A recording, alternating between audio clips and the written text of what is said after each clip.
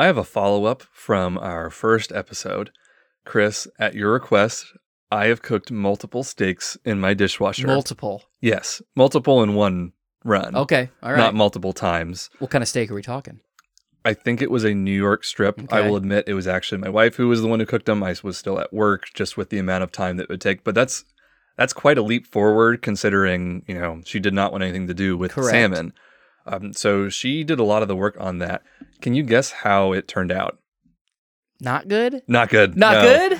No, the actual steak tasted fine. It did so little to actually cook it Okay. that, you would not have been able to just take a knife to it right out of the dishwasher and eat it.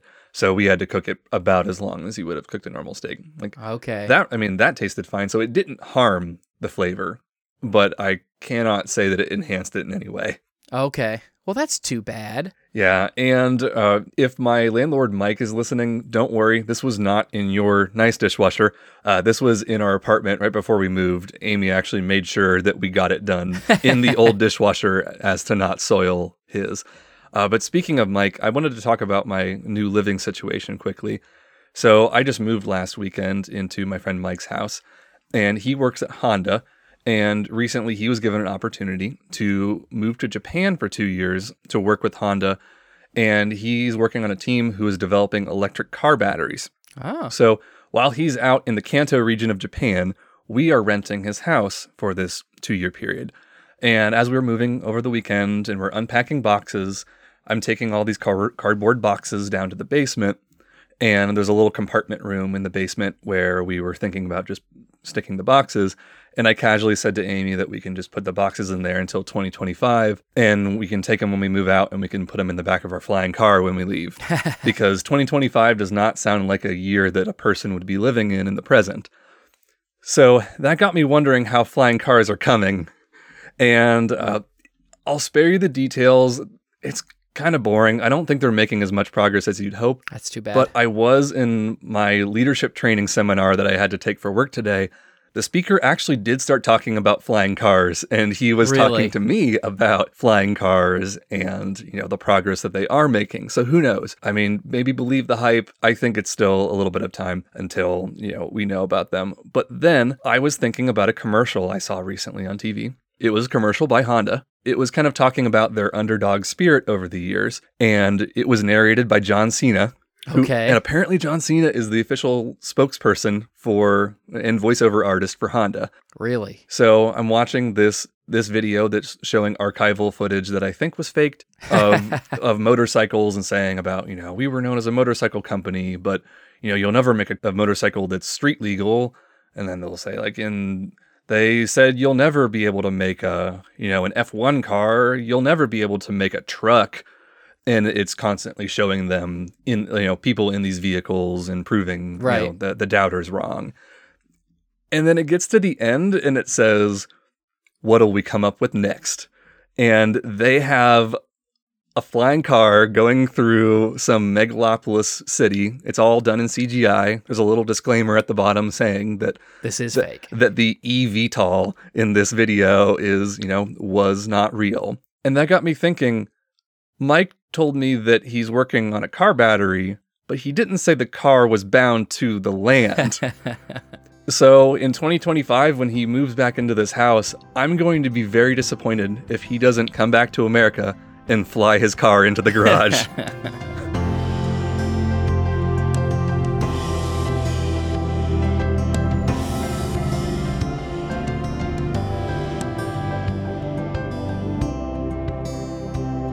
Welcome to the Factoid Podcast. You didn't ask for it, but we're going to tell you about it anyway. My name is Chris Humphreys. And I'm Peyton Gessel.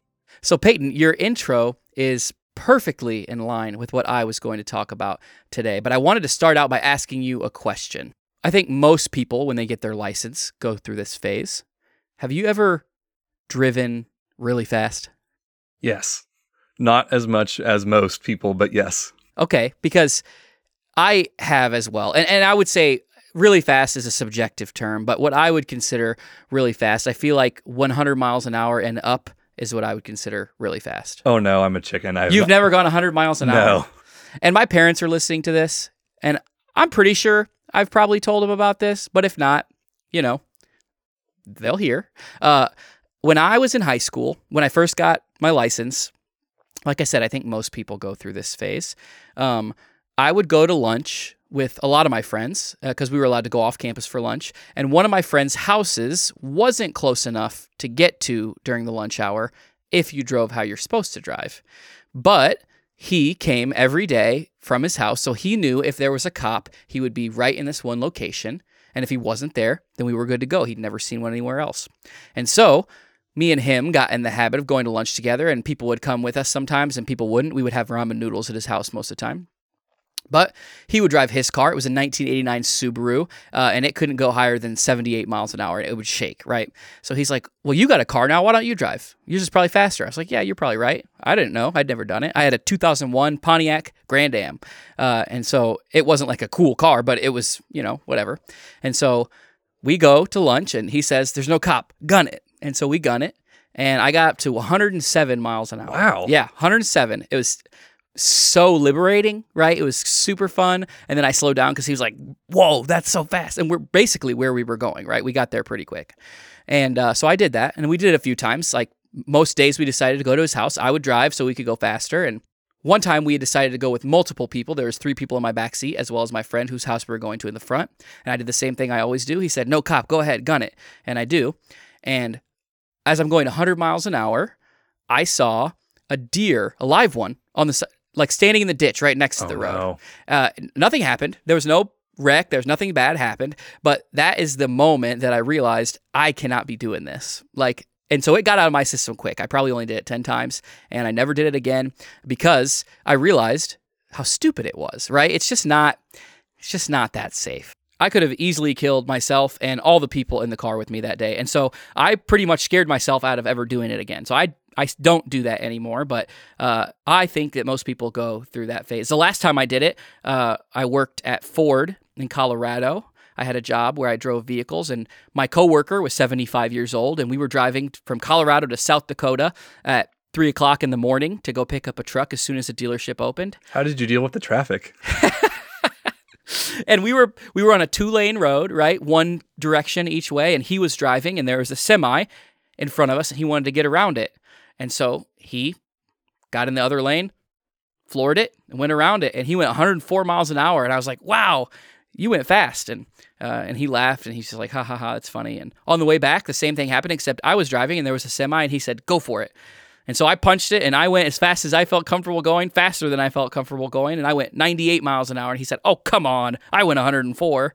So that's the closest I've been since then, but that is something that I think most people go through, and it's exhilarating. I understand why they do it, because it is fun, really gets your heart pumping, and so recently, not so recently, it's been a few years now, I discovered a community on the internet of people who drive cars in the specific race, okay? There's actually a movie made about this race. And when I say race, it's a loose term because it is an unsanctioned, illegal, no actual rules race, right? It's called the Cannonball Run. Have you ever heard of this? No. Okay, so the Cannonball Run, there's a movie from 1981 about this specific race starring Burt Reynolds. So it's a movie, it didn't really do that well, but it's a fun movie, but it's about the Cannonball Run. It's actually called the Cannonball Run, but what the Cannonball Run is it began in the late 70s, I believe, and it's, like I said, an unsanctioned race. The only goal is to get from the East Coast to the West Coast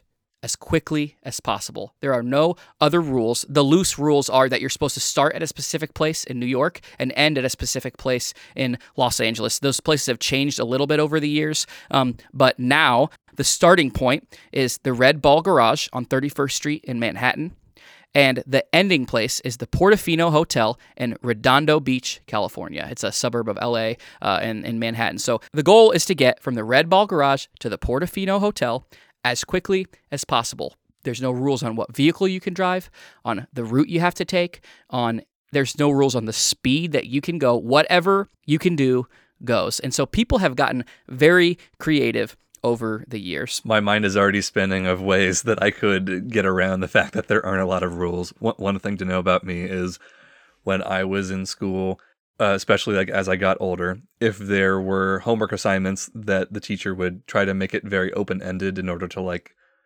make it so that all the kids could do the assignment and have fun. And they would say like, oh, write about your favorite thing. And like, that's the only requirement.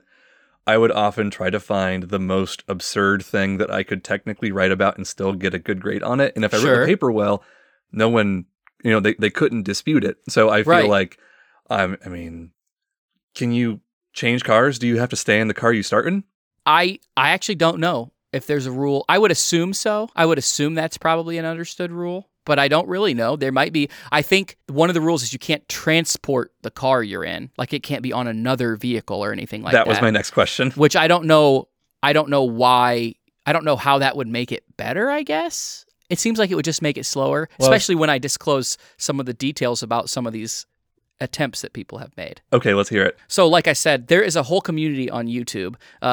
There's a big car community. I'm not really a car guy when it comes to mechanical things. I've always enjoyed like looking at cool cars and cars that go fast. I think they're cool, but I don't know anything about the mechanical workings of a vehicle. Same. But there's a YouTube community of car people, right? And I stumbled upon a YouTube channel where they just tell car stories, all kinds of car stories. And the guy who runs this YouTube channel, his name is Ed Bolian, and I had never heard of this guy before. But basically, he was a car salesman, and he at Lamborghini in Atlanta, and he all kinds of things. And now he's just kind of a guy who's known in the car space. And he was a big fan of this movie and a big fan of some of the big names in Cannonball, and he had followed it his whole life. And so he decided he wanted to make a run, a Cannonball run. So he took years planning it out. He figured out he wanted to drive. He ended up with a 4-door, like a sedan AMG Mercedes. He equipped it with all kinds of things. He actually wrote a book that I read that I really like. It's called For the Record, 2850. So he did it. He ended up doing his run in 28 hours and 50 minutes. Wow. And so he talks about all the things that he went through, like all the police countermeasures. Like he ended up with someone built him a system like they put on ambulances that'll change the stoplights. Yeah. Which are very illegal. And he had like multiple different radar systems to tell the radar, and he even had people spotting him who would call, and they had many GPS systems, and they recorded their trip. You being a data guy would love, like they recorded their trip in as many possible different ways that they could verify, and then they waited a while before they came out with it because what they did was pretty illegal, right? But his run, which was the fastest at the time, he did it in 2015, I think, or 13, either 2013 or 2015. I could look it up, but I don't want to do that right now. He averaged, him and two other guys, it was 3 people total. They averaged, okay, I'm talking complete average from start to finish, 98 miles an hour from one side of America to the other. That's including stops and everything. So they were passing that semi indefinitely. They were passing that semi forever, right? And so that means that there were many. In the book, he talks about like some of the states are notorious for cops being here, and some of them are notorious for this. And one of the main things about doing this run successfully is getting lucky enough to not get pulled over, or getting lucky enough for the traffic to be good, or getting lucky enough that the weather is good in every state, because across America there's varying weather all the time. And the quote unquote officially unofficial Cannonball run was in November every year, and so that's a time of year where you never really know what the weather's going to be like. So he did this run, and so his is well documented. He talks all about it. It's really interesting. But over the years, as it's become a little bit more mainstream, there are other things that people have done. There are kind of car rallies where people will drive, a car worth a maximum of $5,000 with a maximum of 110 horsepower, and they'll see how quick they can do it, stuff like that. All these kinds of things, or the coast to coast to coast record, right? Which would be like from New York to LA back to New York in the time of that. But there was one, it's actually a story on his YouTube channel. It's called VinWiki, the YouTube channel is. It's also an app. There's a story that recently was told by a guy who discovered what the Cannonball was from his YouTube channel and became infatuated with it and decided, I want to break a record. And so he did a solo record. He did a solo Cannonball record in a Toyota Prius. Wow. And what's funny is, like, normally people, like, the original records, they're in these crazy cars like Ferraris and Bentleys and Lamborghinis and all this kind of stuff, or AMG Mercedes, because these are cars that can maintain high speeds for long periods of time, right? And they're made to do that. Well, this guy did it because he wanted to do it solo. So he knew that he had to be able to just maintain a specific distance. He knew exactly what the time that he needed was. He had set himself a goal of 34 hours, I think it was. because most of these runs are with multiple people. And he had also done a bunch of testing and driven a Prius. He had 2 auxiliary fuel tanks. It ended up holding like 90-some gallons of gas, or 100 gallons total. And so he did not have to stop the entire way. He drove the whole way through in a Toyota Prius. And there's some really interesting stats. Like this guy said, I had to keep it under 110 miles an hour for the most part, because the Prius really dips in miles per gallon when you get over 110 miles an hour. He's like, but surprisingly, 100, 105 miles an hour, you're still getting 30 plus miles a gallon. And it's like, that's insane. Yeah. First of all, that's crazy. But he did this thing. He talks all about the way that he kept track of his run and the way that he knew how he was doing. And someone had come up with a spreadsheet, which is a pretty simple thing to make, but also relatively like monotonous and annoying, right? A spreadsheet to where he said, I want to do it in 34 hours.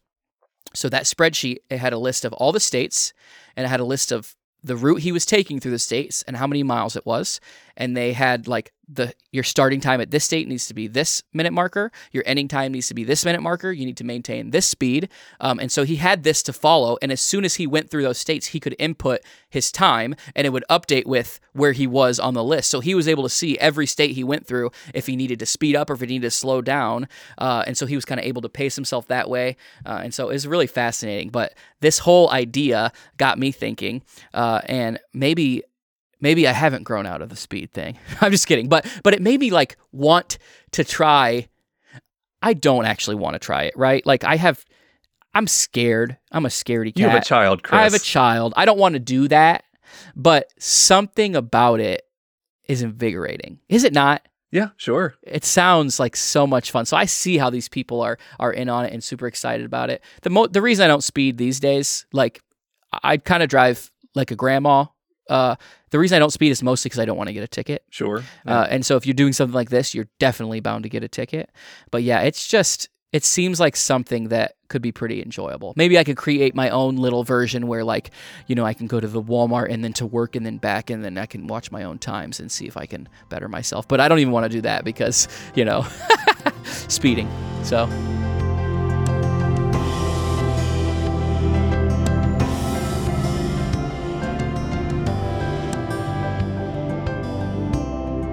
Chris, what is your relationship with lava lamps? That's a fun question. I had one. My sister had one. In fact, my sister got one before me. I thought it was really cool. So I think I begged someone, my mom or my grandma, for one, and I got one as well. I think they're beautiful. I still think they're cool. I know they're like, they sort of put you in a category if you have one, but I think they're cool. I don't have one currently. Sure. But yeah, I like them. I think they're cool. Yeah, so my sister also had one when I was a kid. I did not have one. I enjoyed the lava lamp, but not enough to ask for one personally. Like, if we were hanging out in her room, I would, as you're a kid and you're pretty easily entertained, you're just staring at it. It's very fascinating to look at for a short period of time when you're bored. So what if I told you that lava lamps are very important in the cybersecurity industry? I'm intrigued. Yes. So there is a large company called Cloudflare, and they have several different services that they offer. It's kind of confusing to explain what they do. To keep it simple, they do a lot of services for companies that help kind of the internet, like the backbone of the internet work. So they are allowing it to make it very easy for you to stream a video from anywhere in the US and it not take forever to load. Or one of the things that they're most known for are their cybersecurity features, and they do a lot of encryption and help keep a lot of other tech companies, their data safe and secure. So Cloudflare made a blog post recently about how they use lava lamps in order to keep everyone's data safe. But for us to really grasp what's happening here, I have to explain a few different technical processes and topics, so bear with me. I'm going to do my best. We need to dig into random number generation and encryption. Okay. Random number generation I'll refer to probably as RNG for short. That's what a lot of people in the community call it. Yeah. So when companies encrypt data, their goal is they're basically making a password that is so strong that they're not really worried about people guessing a password.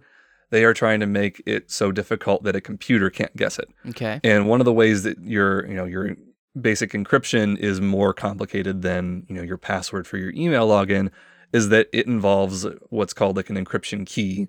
And it basically takes a password and runs it through an algorithm to scramble the number and make it even more complicated. And if you don't have that key, then if you were able to come into someone's data, you would not be able to actually process it. You would not be able to see what the documents said or what they were. So you have just this useless file that you can't read. So, security is very important in the industry.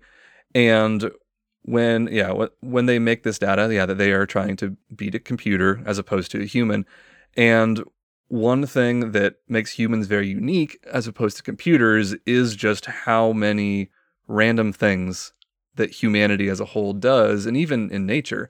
If you go outside, the amount of different things that you might witness or see, and you have so many people with all of their own personal routines happening, that this becomes very hard to predict. And if movies have taught us anything, that you could say that randomness is part of what makes people human, one of their defining characteristics. So, what is the one thing that computers can't comprehend?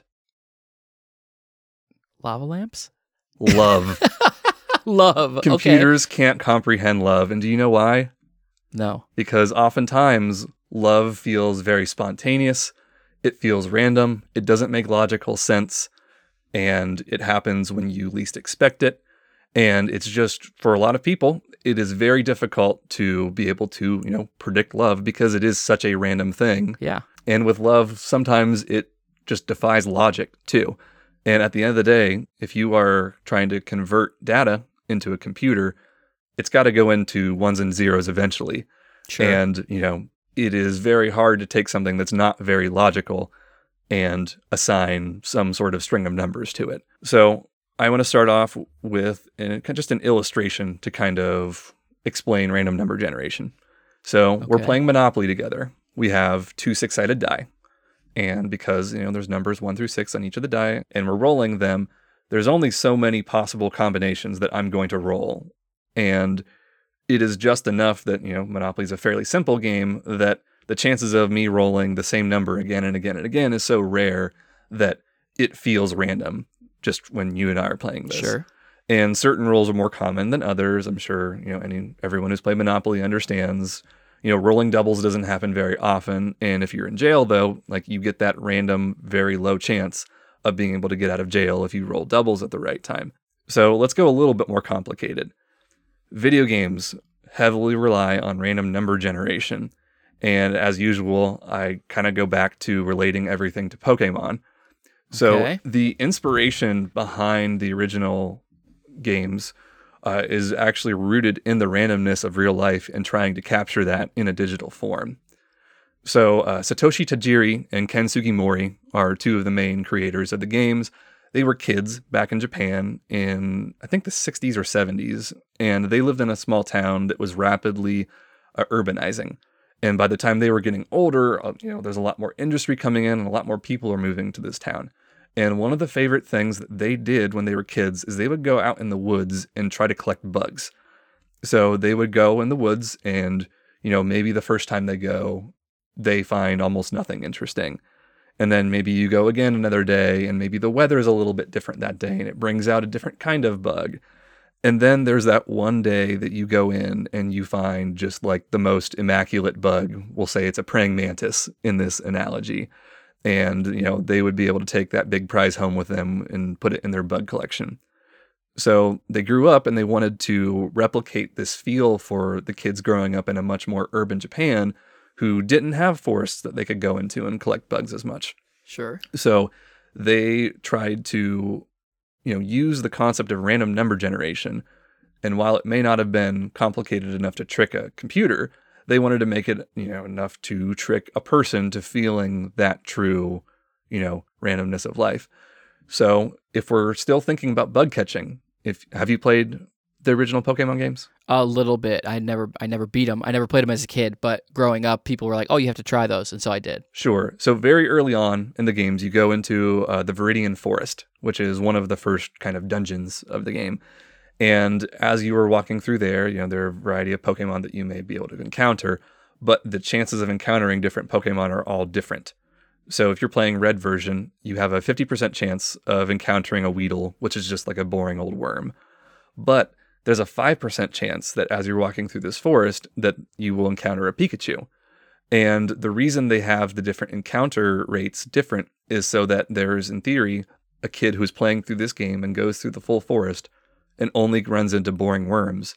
But his friend might go through and he might find a Pikachu and he's going to be excited to tell his friend. And even though they're playing this exact same game, Sure. both of them are going to have different experiences that truly just feel like, they are very unique and different. Yeah. And I've read into how Tajiri really wanted to make the games even more unique down to like every cartridge having like different encounter tables and things like this. And ultimately he couldn't find a way to make every game unique and it was just too technologically difficult for him. So he scaled it back a bit, but I think, it really accomplished this goal of making it feel like unique in the same way that going out into the woods and seeing what bugs you might find would be. Now enter the lava lamps. Okay. So Cloudflare has a wall in their headquarters that has about 100 lava lamps arranged on several floating shelves. And I'll link, the blog post or the picture to this in the show notes, but I'm sure you can imagine giant wall in a tech headquarters, 100 lava lamps or so.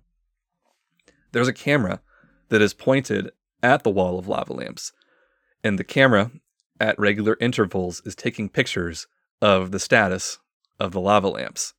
No way. And what it does is it uses that data to generate the encryption key that gets fed into the algorithm that leads to keeping all of the data safe.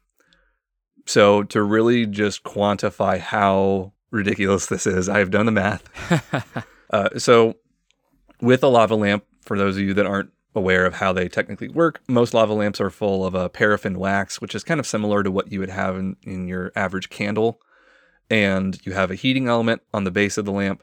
You've got the bottle part, and then you have some sort of clear liquid that's usually mostly water, but sometimes it has a few other chemicals mixed in just to play with density and buoyancy. So when you buy the lava lamp initially, you have the wax is all at the bottom, and it takes a while for the lava lamp to really get going. So you plug it into the wall. The heating element in the bottom starts to heat up the wax. And after maybe a couple of hours, it starts to, liquefy. And eventually, as it becomes a liquid, it becomes less dense and it starts floating to the top and it becomes less dense than the liquid.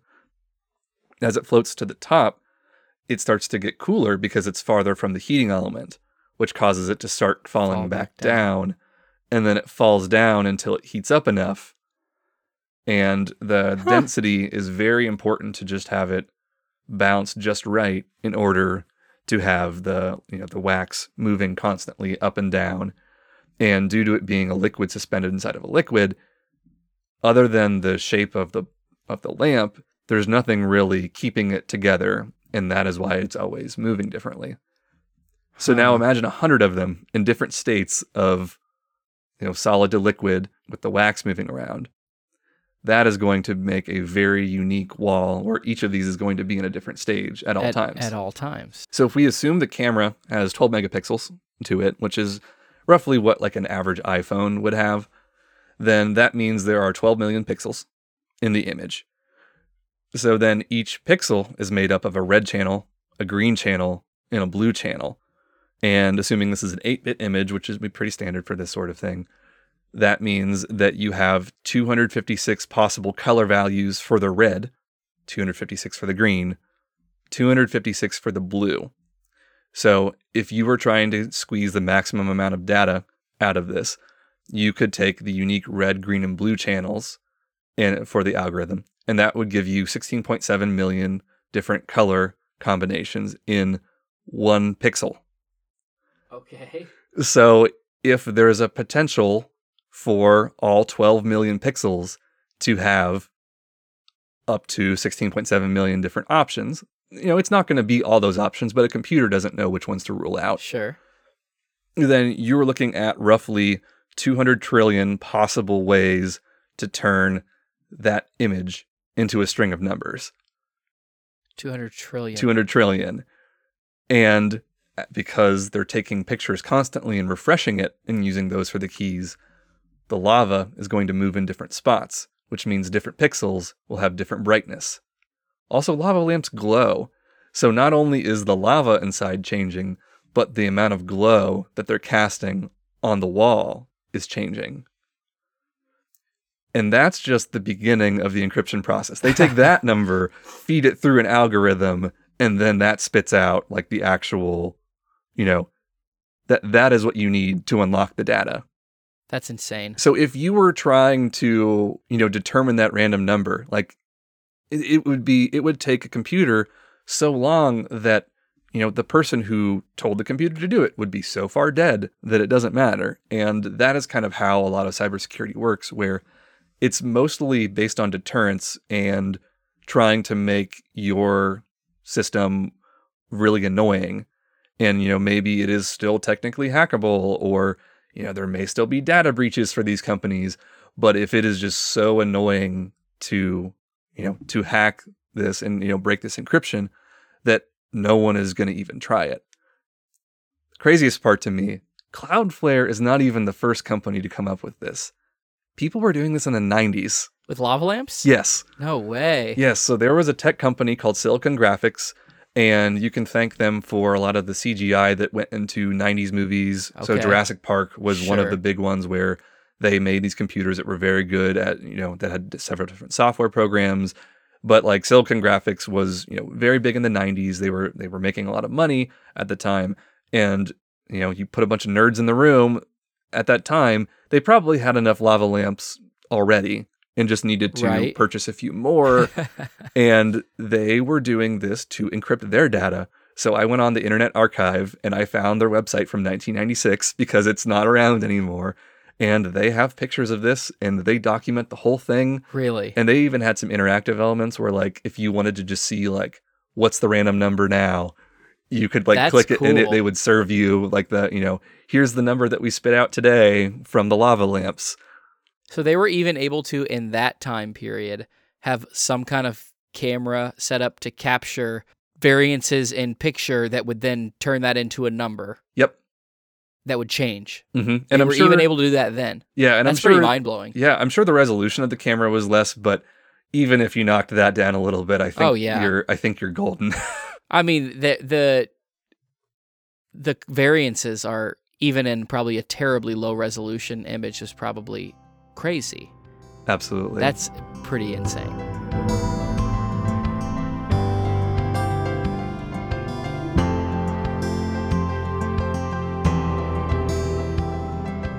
Thank you for listening to the Factoid Podcast. If you have a factoid and want to share it with us, email us at whatsyours@factoidpodcast.com. Now that's what's yours without any apostrophes. I have not mentioned that before, but we didn't want to break our email address and make it too difficult to type. So once again, what's yours@factoidpodcast.com. We also accept corrections because no factoid is good if it's incorrect. You can find us on all the major podcast platforms or on our website, factoidpodcast.com. We'll see you in 2 weeks.